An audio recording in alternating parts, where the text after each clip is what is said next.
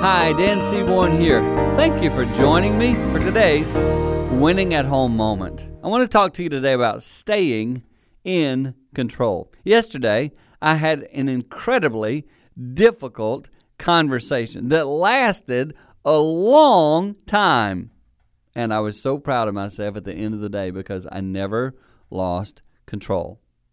I tell people all the time, if you start yelling and ranting and raving, what you're kind of doing is giving the right to the person who's talking to you. You're giving them the right over you. In other words, they were able to work you up. They were able to get you out of focus. They were able to bend you out of shape. If you stay calm, you're showing you have control. I challenge you to think about that for a bit. What's an environment or a place where you lose control? A lot of times that's the home. Maintain control there. You will show that you're in control of the situation, and in most cases, it's going to help you win at home.